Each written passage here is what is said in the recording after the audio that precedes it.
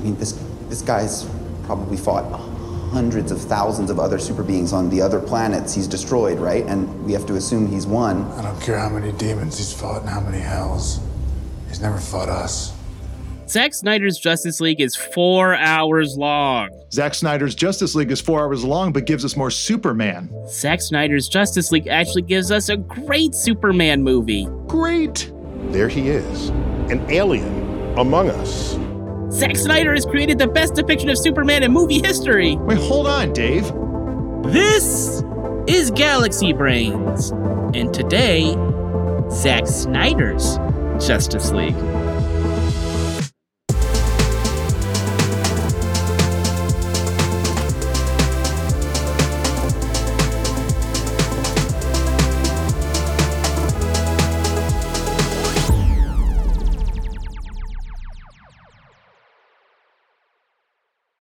When you need mealtime inspiration, it's worth shopping Kroger, where you'll find over 30,000 mouth-watering choices that excite your inner foodie. And no matter what tasty choice you make, you'll enjoy our everyday low prices, plus extra ways to save, like digital coupons worth over $600 each week. You can also save up to $1 off per gallon at the pump with fuel points. More savings and more inspiring flavors make shopping Kroger worth it every time. Kroger, fresh for everyone. Fuel restrictions apply.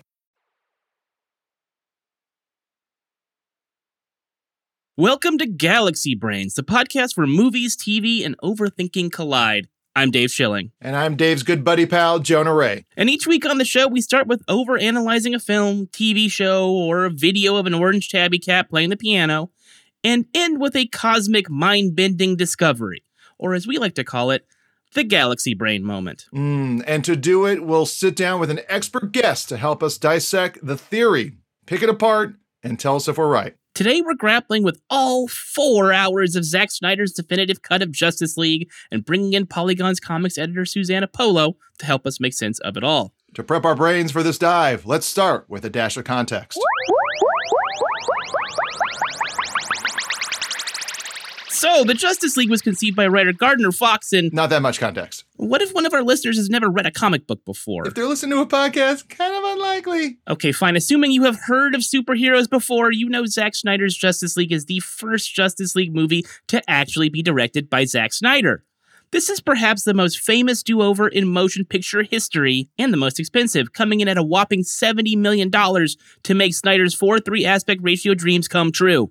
Thanks to an outpouring of internet support, which occasionally ventured into outright harassment, Snyder got to finish his version of the DC Comics Team Up film, which is now streaming on HBO Max. Got it, Dave. Great context. Let's start analyzing. If I may, let's start over-analyzing. In other words, it's time to access our critical brain. This is the part of the show where we check out fan theories and float our own. It's also where we talk about what a jerk Bruce Wayne is for letting Martha Kent get her house foreclosed on. I mean, his mom's name is also Martha. You think Martha Kent has a fiduciary responsibility required to run a bank? She couldn't even run a farm. Ooh. Now, business acumen aside, what did you think of Justice League? And so listeners know I have given Jonah full spoiler permissions. Everybody dies. All right, thanks for tuning in to Galaxy right now. I love the movie. I don't normally go in on DC. I wasn't a big DC kid when I was growing up, so I'm always into the Marvel. But I do enjoy Batman movies, and so now I'm really digging this darker version of the Justice League, which was a bit too splash and pop for me for a bit. I didn't even notice it was 4 hours long. That's a good sign of a good movie. I did notice because I kept checking my phone every 20 minutes, which I do when I watch movies at home, and that's a whole other conversation we should have at some point. I have no self-control. None. But I did have enough self-control to finish all 4 hours of Justice League in one sitting, and I can't believe I did that. I agree with you. I kind of love this movie. I had a great time.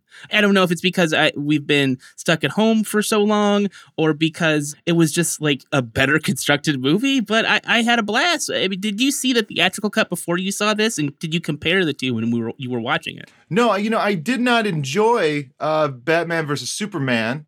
But I did enjoy Wonder Woman, but I didn't enjoy Wonder Woman 1984. So I figured, I could kind of pick and choose what I want with these DC movies. and I never checked out the Justice League. And maybe it's because I have some personal issues with Joss Whedon. I don't know. Maybe I do. But I finally got a chance to see this in the original version it was meant to be seen, and I don't think I ever want to go back to see the other version because I really enjoyed the story of Cyborg. I really enjoyed the way that The Flash was. I think it's amazing that Ezra Miller was the best part of both the theatrical cut and the director's cut. For dog work, I always bring a meat snack because it makes them feel calm because you never know what's going to happen in this city. I mean, oh my God. Ezra Miller gave a great performance, but what do you think about Flash as a character, as a member of the Justice League? I found him to be in the spirit of Spider-Man, fun and silly and also a bit sad. Talk to my father, who's still in prison for the murder of my mother, which he didn't commit. Yeah, how did I get interested in criminal justice? I can't remember. Yeah, I think every single one of these characters has to be sad at some point. It's not like the Marvel universe where there's like long stretches where it's just fun. Like I love Thor Ragnarok because it's this movie that is just kind of like a 2-hour buddy comedy. That's great, but this is like everybody's got a tortured backstory, which brings me to the next character, maybe the most tortured backstory of them all, Cyborg. You know a lot about monsters, don't you? Cyborg gets ripped out of the theatrical cut. He's barely in it. And here he's a pivotal character. His father is the one doing the narration in the final montage that kind of ends the movie. What did you think of the inclusion of Cyborg here, the way he was used in the film? And then what did you think about the fact that Joss Whedon took him out of the movie, essentially? I can't believe there's a version of this movie where he is not as large of a character as he is. I thought he was amazing. I like that his dad's in Terminator 2. And is also responsible for, the uprising of machines. So that's his own actor's universe. That's his connected universe, is just being a guy who makes cyborgs happen. I like the idea that he could be only sad if he just lost his mom in a car accident where he almost died. You don't need to throw in the idea that his dad didn't show up to his football game. I had many events in my life where my dad didn't show up, and I'm not sad he's gone. Let me just say, if you've seen any Zack Snyder movie before, you know that in the Zack Snyder cinematic universe, suffering builds character. The greatest heroes are the ones that suffer the most. And who suffers more than Batman? Oh, I had a dream. It was the end of the world.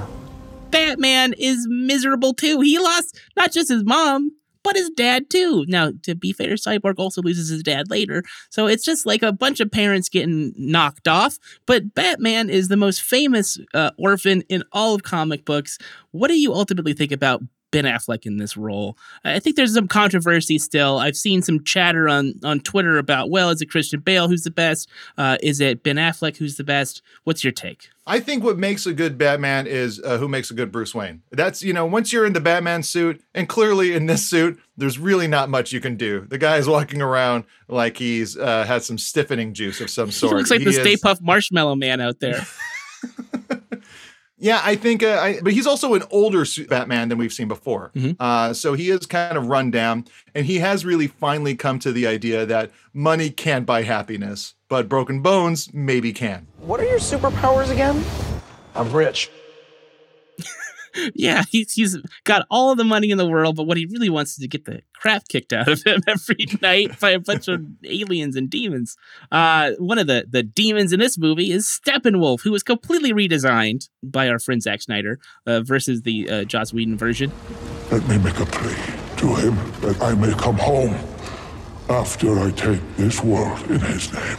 Steppenwolf in this film, you didn't see the theatrical version, so you can't really say, but what do you think about Steppenwolf as a bad guy in this film? I thought great design. I loved it. I also thought once you see his sadness too, where he also has daddy issues, where he really wants to impress Darkseid. Everyone has daddy issues in this thing, and and Steppenwolf clearly has made Darkseid his father figure in this, and is so desperately trying to impress him again. And that scene where when he reveals that is a great performance of CG acting as well. I thought that was kind of a nice testament to how much you can do as a performer through CG. Darkseid as a character doesn't get a lot to do in this movie, besides, like you said, be the daddy for all of these villains. Ready the Armada. We will use the old ways. Are you sad that we're not going to get to see Darkseid have a full movie where he is the antagonist? I kind of honestly don't care. When you name your villain Darkseid, it's like that feels like a real first draft. It's like, we're gonna get back to it, but let's just say he's on the dark side of things in general. What's the name of his home planet? Oh, it's Apocalypse. Okay, it's Apocalypse. It's it's Apocalypse for now. We'll get back to it later. Okay, so he's on the dark side of things. It's an apocalyptic world. Working titles here. And we were talking about earlier about how it feels like every character in here has daddy issues, but there is one that doesn't have a daddy, and that's Wonder Woman. Can I be like you someday? You can be anything you want to be.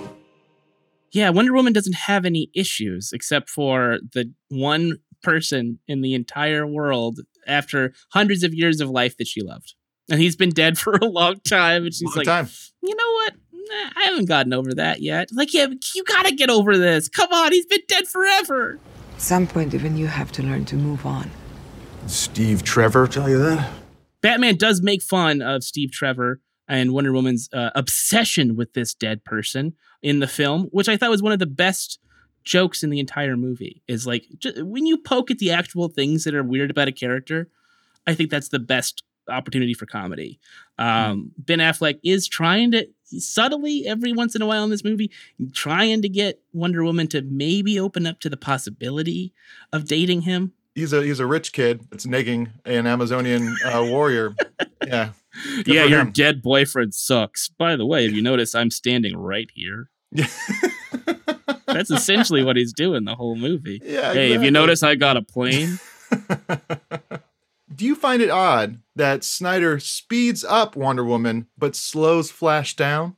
No, I think it's actually pretty cool that he does that, because if you were to portray Flash going quickly, it would be visual gibberish on the screen.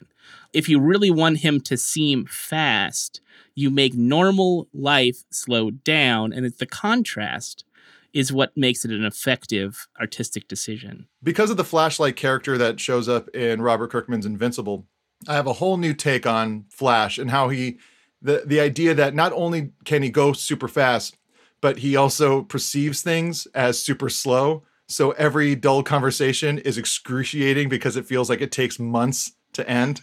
So small talk for this guy is just a terrible thing. And then it made me go, yeah, maybe they'd be irritable and they'd be kind of, a little scattered because they can't keep track of any kind of conversation because it takes too long. He would have no time for these people. Okay, Jonah, what about Aquaman? He's in the movie for like 30 minutes and then he kind of disappears for a while. I mean, he's hardly in the movie. All the time I wasted trying to keep the promise I made to your mother. You finished, old man? Willem Dafoe shows up for 5 minutes to be like, you're a disappointment to your mom, which we can all relate to, I think. I guess that's the thing with, there's so many daddy issues in here. You get a little mommy issues, just a sprinkle, a dash, a pepper. We would be remiss if we didn't talk about the Joker. Au contraire, my little fish stick. They added the Joker into this movie for no reason at all. It ends the movie after we've seen the end of the movie. Hold on. There's more movie, and it's got the Joker in it, and it's a flash forward to a horrible post-apocalyptic future. What did you think of this decision? It should have been a post-credit sequence. I'll tell you that much, because it confused me. When it started, I was confused why the movie started back up, as if I had skipped ahead in the TV show version of Zack Snyder's Justice League. And I was like, oh, wait, did I miss an episode? Where's the recap? And it was neat. It was neat to see, but it could have been a post-credit sequence. I don't understand why it was there. Well, guess what? There's more movie after that, too. Yep. Martian Manhunter has to show up. And he's got to have a conversation with a clearly not as jacked Ben Affleck, who maybe has been actually sleeping. Like he wakes up from his dream, but he still looks actually tired. There's a war coming, and I'm here to help. I'm sorry. Who are you again? Martian Manhunter shows up. I don't know the character. I didn't know what was going on, and I didn't really understand why it was there. It was like a cliffhanger for a movie that will never exist. Very strange decision to shoehorn this character into the movie. Mm-hmm. But I mean, it didn't ruin the film for me. Zack Snyder definitely took advantage of the fact that this was not a theatrical release and didn't have to be rated PG-13. There are F-bombs and blood splatter and all kinds of adult themes in this movie that you wouldn't normally see in a comic book film.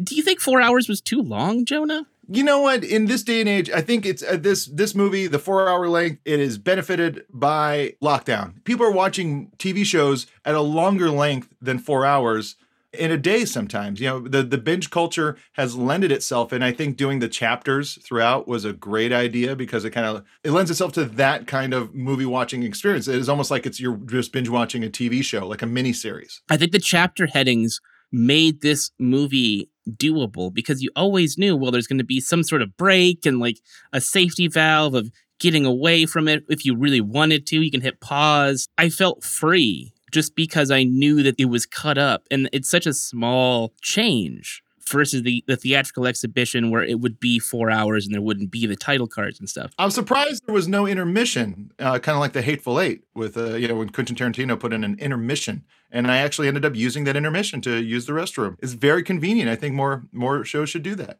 I agree. I do think I read somewhere that Zack Snyder said that if this gets a theatrical release, there will be some sort of intermission in the middle of the movie. So, Dave, I want to talk about, having been someone who didn't see the original version and loving this Snyder cut. What are some of the things that I missed out on or didn't miss out on by not seeing the Joss Whedon version? What you missed out on is feeling befuddled for most of the runtime of the movie, if that makes sense. There's a lot of stuff taken out as opposed to stuff added. There's a scene at the beginning of the theatrical version where Batman is assaulting a criminal. What do you want from me? Fear. I can smell it. To try to scare him, because the parademons in that version are attracted by fear. Mm-hmm. Fear makes them appear. So by scaring a criminal, a bad guy shows up. That's a totally unnecessary scene. And a lost opportunity for a great song by the Parademons. Fear makes us appear. Fear makes us appear. And I now saying that out loud, I know why they didn't do it. It's gonna be the feel bad hit of the summer. I'm telling you right now.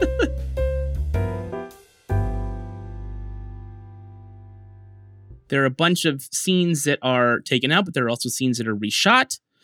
And I think that was really what bothered not only Zack Snyder and his family, who, his name is on that movie, but also fans of his films who said, this is not Zack Snyder. This is not his movie. And that was what created this firestorm of anger and frustration that brought us the Snyder Cut, the fan outcry that turned this from just like a fun action blockbuster movie to a social cause on par with, women's suffrage or something. It became very bizarre. And you kind of see why people were upset, because this is a significantly better movie. And one of the things that I think makes this a great movie is Superman. They wanted me back for a reason. I need to find out why. We have not mentioned Superman at all. You're more of a Batman guy, but what did you think about Henry Cavill as Superman in this film? I think it's a great version of Superman. He had one of the all-time best Superman moments, which is when he's stopping the rest of the Justice League and the Flash is going by, and then you have that feeling, oh man, Superman's super fast too. And then he sees that you do the side eye. And Henry Cavill, he made himself look like a completely different type of person. What an amazing performance. I think that should be celebrated more. He's so good at looking honest and sweet and nice. And then just with his performing style, with his physicality and what he's doing to his face, he does an amazing job of being like a guy that looks super evil. Yeah, he's sort of like the Jared Leto of his time, don't you think? No. Here's the thing. Jared Leto would be one of my favorite actors of all time if I just didn't hate 30 Seconds to Mars so much. I can't let him affect me. It's the music. It's not the acting. It's the music.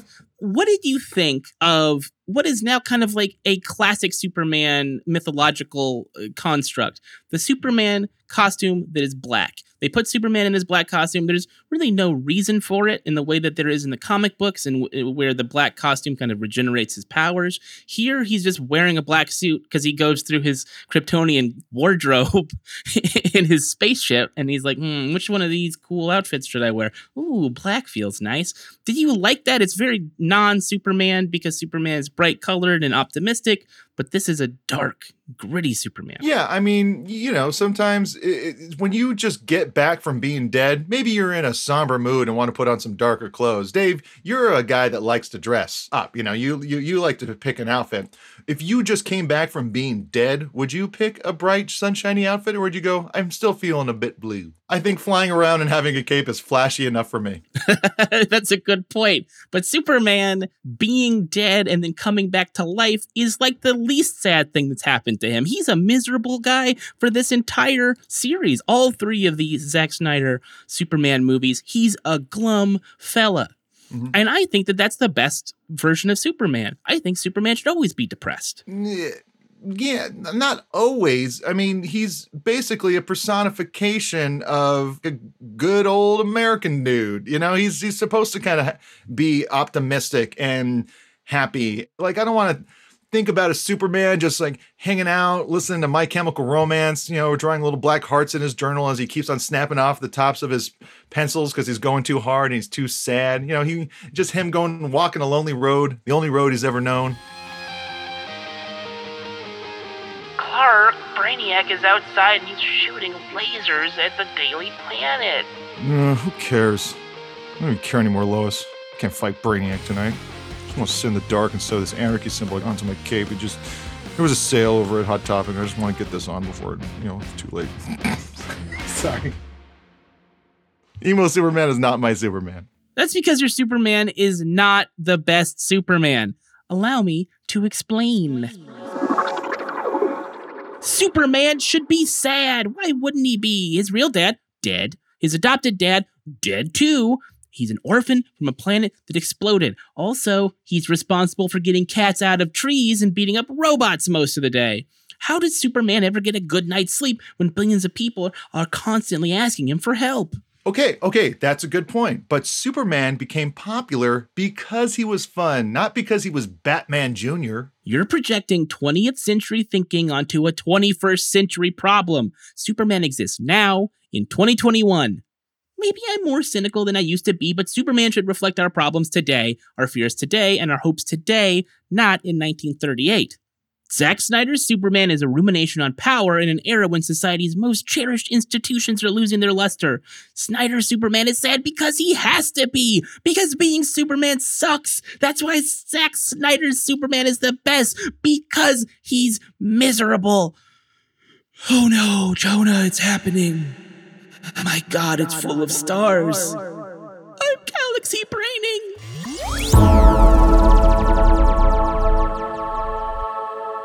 Oh boy. Okay, when we come back, Polygon's comics editor, Susanna Polo, will guide us through this history of Superman and hopefully talk some sense into Dave.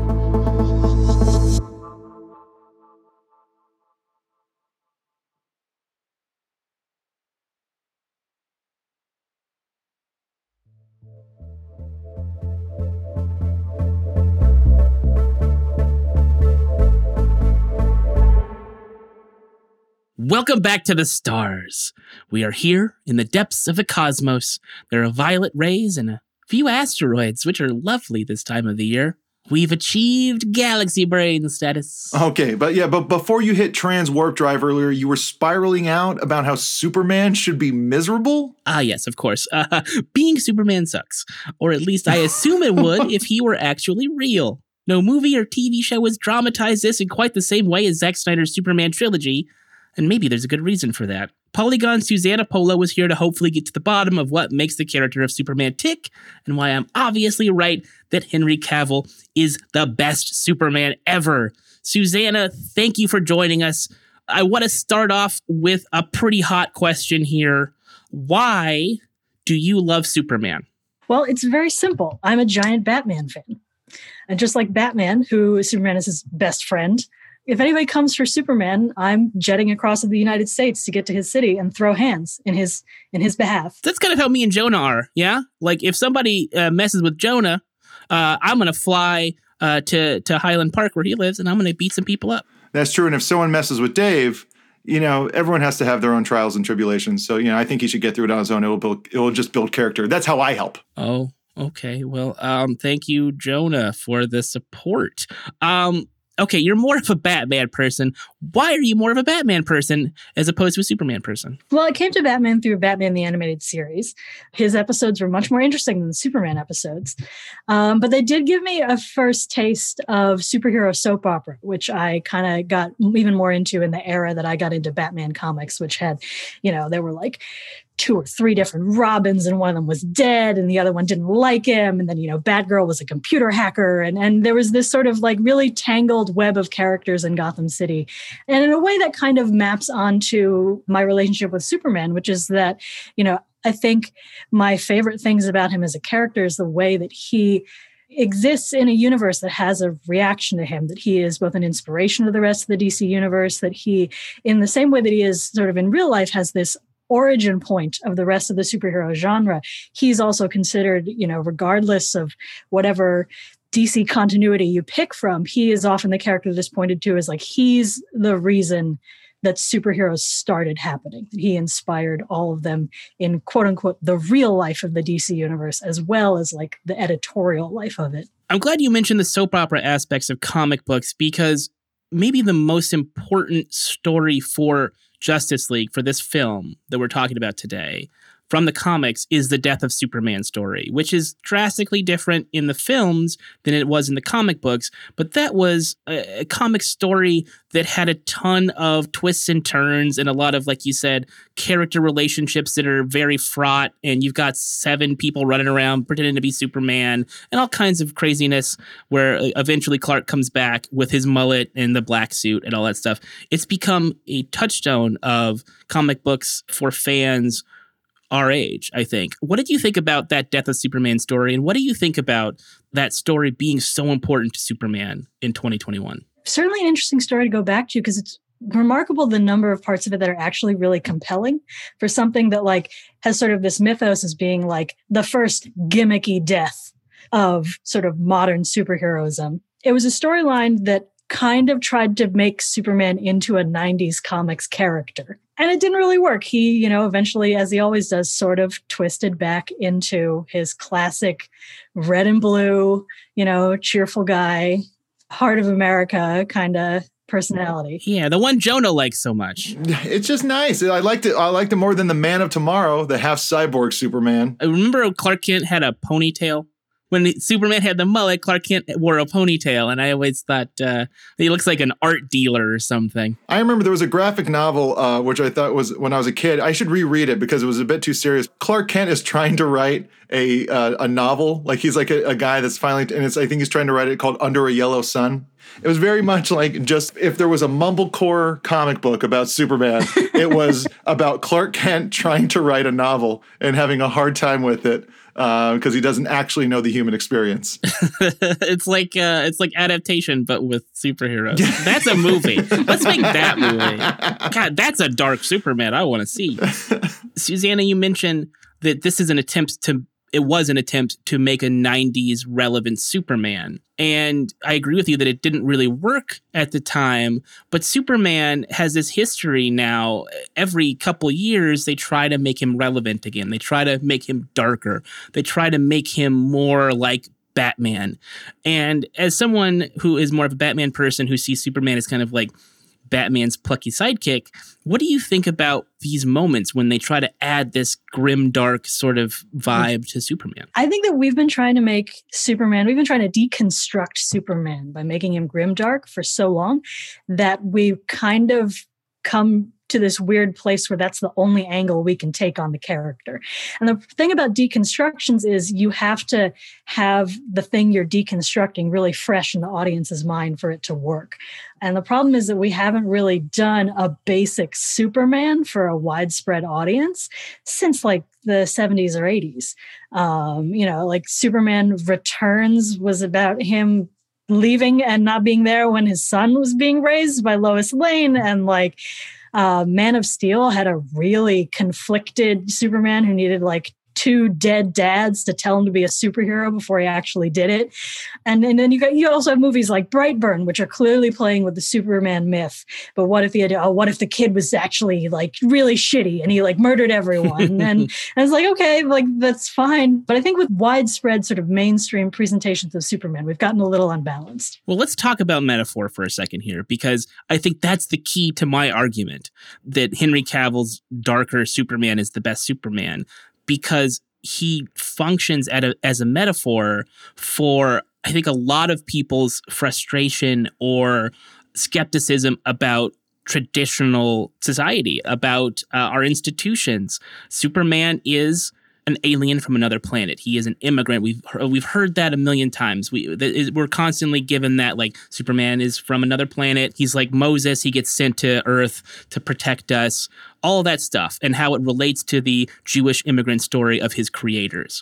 How important do you think that really is to Superman? Because it's something we keep coming back to almost as much as they come back to the Jesus interpretation. I think it's definitely an important part of his mythos, and I think that there are a lot of creators who do interesting stuff with it. Anybody who works with that trope has to balance it with the fact that Superman is a white guy, and that there's a reason that like he gets accepted as like the greatest superhero in the DC universe, whereas like the Martian Manhunter, who has almost exactly the same backstory, maybe doesn't, get as much recognition for that. Or like Wonder Woman, who, she is a woman, and, like all of those things sort of, and there are writers who have talked about that in the comics. But I think for Superman, like just as important as his sort of metaphor for immigration is that he's an adopted child. And he also has this lifelong quest to reconcile these two cultures that he's from, one of which that he's really unfamiliar with, and that he only has like sort of relics to learn about and only has this very distant relationship with, but at the same time, he has to represent it to everyone around him. I'm not adopted, but I am biracial. And so I think about that, like Superman being stuck between two worlds. And Superman constantly in the comic books, the new Krypton stories that are more recent, trying to decide where his allegiances lie. And putting him in the middle of that kind of push and pull of ethnic identity is really interesting today when we're grappling with it. I'm sure we all think about that. Jonah, I'm sure you think about it too, growing up in Hawaii and all of the cultural differences that there are with people there. Like, did you ever click with Superman in that way? I don't think I ever read into Superman so much that way, just because, like he's just a white guy and like he could blend in. And that was a kind of an interesting thing about growing up in Hawaii, where it's like, my brother was brown, so he had an easier time at school than I did, who is white. And so it's like, I think maybe there was a bit of jealousy with Superman, where he's like an alien from another world that we can't even fathom. And yet he just gets to, play football. But I think the problem now is because we have so much Superman history, and so many people have interpreted this character, adults now, interpreting this character as something that he may not be, that we've lost the plot in terms of who Superman is supposed to be for children. It's a children's story that adults really love, that I love, that we all love on this show. And that's why I think Superman has to be grappling with the same issues we are. Because Superman should be able to say, I've had those feelings too, but this is what I choose to do. Like the choice that Superman makes in Justice League, the choice that he makes to not take his resurrection for granted and go back to Kansas and live with Lois for the rest of his life. Is there something you think, to your point, Dave, about him like being dark for these dark times? Because to me, Superman has always been like an American hero. He's just this, he's very American, and he's the ideal of Americans. Like, we're good, we're powerful as a country. And a time that a lot of people are starting to question, American policies, the imperialism and, military, like industrial complex, like all these kind of things that are starting to, like, the racial inequality, class inequality. People are starting to question, I think, America more than they ever have before. So do you think that's why it's such the right time to have a dark Superman who, he's almost the conduit for everyone's worries about this country and how it could last? I think association with America is a hurdle that like both Superman and Wonder Woman have struggled with as characters that are like nominally protectors of the entire world, but like Wonder Woman literally wears an American flag for various historical comics reasons. And certainly there was a comic in the aughts where Superman renounced his American citizenship that got many quote unquote fans real riled about the idea of Superman as a protector of the world without America sort of involved in it. And I think there are a lot of conversations going on right now in sort of the question of what is the superhero metaphor? Is it a policing metaphor? Is it a vigilante metaphor? And these are good conversations to have. And I think the solution to all of them is not that the metaphor itself is necessarily broken, but the understanding that we can change the metaphor if we want to, that we can make Batman comics that are not supportive of authoritarian violence. And we can make Superman comics that are not supportive of a metaphor of imperialism. And these characters are always going to be what the creator says they are, for good or bad. They are corporate backed and they are money funded and they are all of those those icky things, but they occupy a strange space where they are also kind of modern American folk heroes. And they are at a nexus of a lot of really fraught stuff, but they're also exactly what we make them. I'm just going to bring it up because I think this is the solution to everybody's problem. People who say Superman is too grim and people who are worried that Superman is too idealistic and too much of a fantasy. The solution to the problem is sitting right there, and I think Warner Brothers is working on it right now. Ta-Nehisi Coates has been hired to write a Superman movie. And of course, when you get the preeminent black thinker in our society in America today to write your Superman movie, someone who had a great successful run on the Black Panther comic, your first thought naturally is, are we getting a black Superman? Susanna, this is a controversial topic. Mm-hmm. It is a topic that I want to address head on because I think that is ultimately where we need to go. That Superman has to actually be an outsider instead of the assimilation that is inherent to Superman as a character, that even though he is an alien, he looks just like us. He is part of the ruling class, quote unquote, the white Protestant American superstructure is something Superman is a part of. If you make him a minority and if you make him black specifically, it adds so much more nuance to it, and it creates that clear message that we are sending to children, to young adults, to people who are looking to these characters as icons and role models, that this person has chosen, despite everything, to be a protector. Mm. Absolutely. I think that with any superhero, there are a lot of different ways to approach the character and a lot of different interesting things that you can do to them to make their metaphor stronger or change their metaphor or tweak it. And I think a black Superman has a lot of incredibly interesting and new and facets that could be worked into it. As a comic book nerd, my head also goes to, there's Calvin Ellis, the black Superman who's president in Earth. And then you've got Icon. Steel. There's Steel, and then there's Icon, the Milestone Comics character who is a alien who was sort of accidentally given a black form in America. Those are all good ideas. Those are all interesting things to play around with. Above all else, I am all about seeing interesting superhero stories. Yeah, I think it would be the most interesting superhero story ever because, and I fell on the other side of this, and I said, well, Superman is a white character, like James Bond is a white character, like Batman is a white character, Spider-Man, et cetera, et cetera. We can't change these things. Mm-hmm. But by changing them, we are sending a message to the rest of the world about what we value and what matters to us. And I think even though it's going to make us feel uncomfortable at first, the way that it makes us feel uncomfortable is a good feeling because it's a feeling that says we're addressing some of these prejudices, some of these things that bother us so much. Making a female James Bond would be a big deal, not because James Bond needs to fundamentally change, but because of what it's saying about how we look at gender dynamics and sexuality and all of these things and power and we've gotten to a point, I think, in our society where we can't just keep showing ourselves the same stories and we can't keep shoving the same ideas down our brains, and we have to expand. And that's, I guess, why the show here is called Galaxy Brains, because we're trying to expand our thinking and try to do new things and recontextualize our own mythology so that we can create a better tomorrow. And that's why Dark Superman in this movie, in Justice League, is great to me, because it is trying to do that. But the next evolution of that idea is Superman needs to be a true outsider, and an outsider in a world that really doesn't want him around. In Man of Steel, Batman vs. Superman, and Justice League, Superman is ostensibly hated, right? We don't trust him. I feel like they probably would.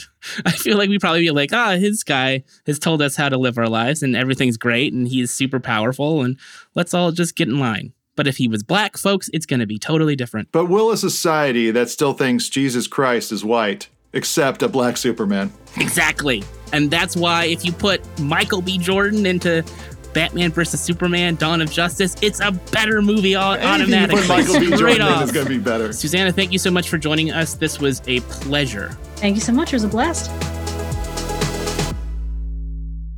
All right, so each week we wrap up the show with a Galaxy Brain take from one of our listeners. Here's one. Hey guys, Zach from Oakland here. All right, here's my Galaxy Brain take. I think Superman ruins Justice League.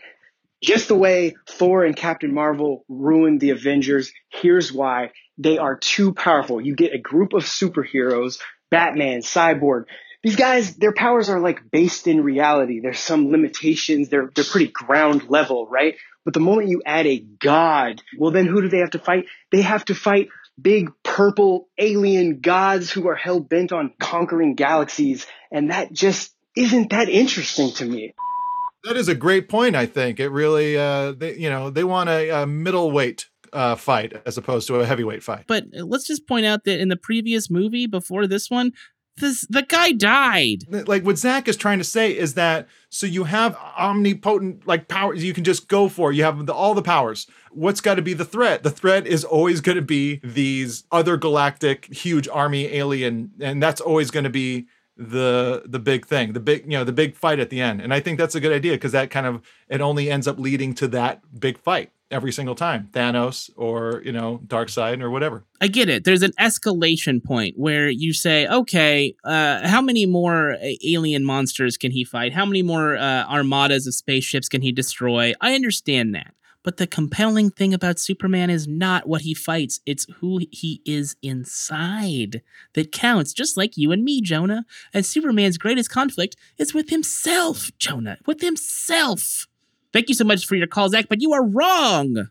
Okay, if you want to call in, we'd love to hear your Galaxy Brain take on next week's episode. Our number is in our show notes, so give us a call and leave a voicemail with your take. But please, for the love of God, make it weird. That's a wrap on this week's Galaxy Brains. Join us next week for Mortal Kombat. Mortal Kombat. What was that, Dave? That was the theme song from the film yes. No, I know. Mortal Kombat. No, it sounded exactly like it. Galaxy Brains is produced by Kylie Holloway and me, Dave Schilling. The show is engineered by Dan Turek with music from Gautam Srikishan. Our executive producer is Matt Patches, and our developing producer is Zach Mack. Polygon's editor-in-chief is Chris Plant, and Russ Frushtick is the director of special projects. Special thanks to Andrew Melnizek, who helped create the show. Until the next times, I'm Jonah. And I'm Dave. Hit us with your best shot, Steppenwolf. I have come to enlighten you to the great darkness. I will bathe in your fear. Now, stay tuned for the gray version of this podcast, which would be the same podcast, but in black and white.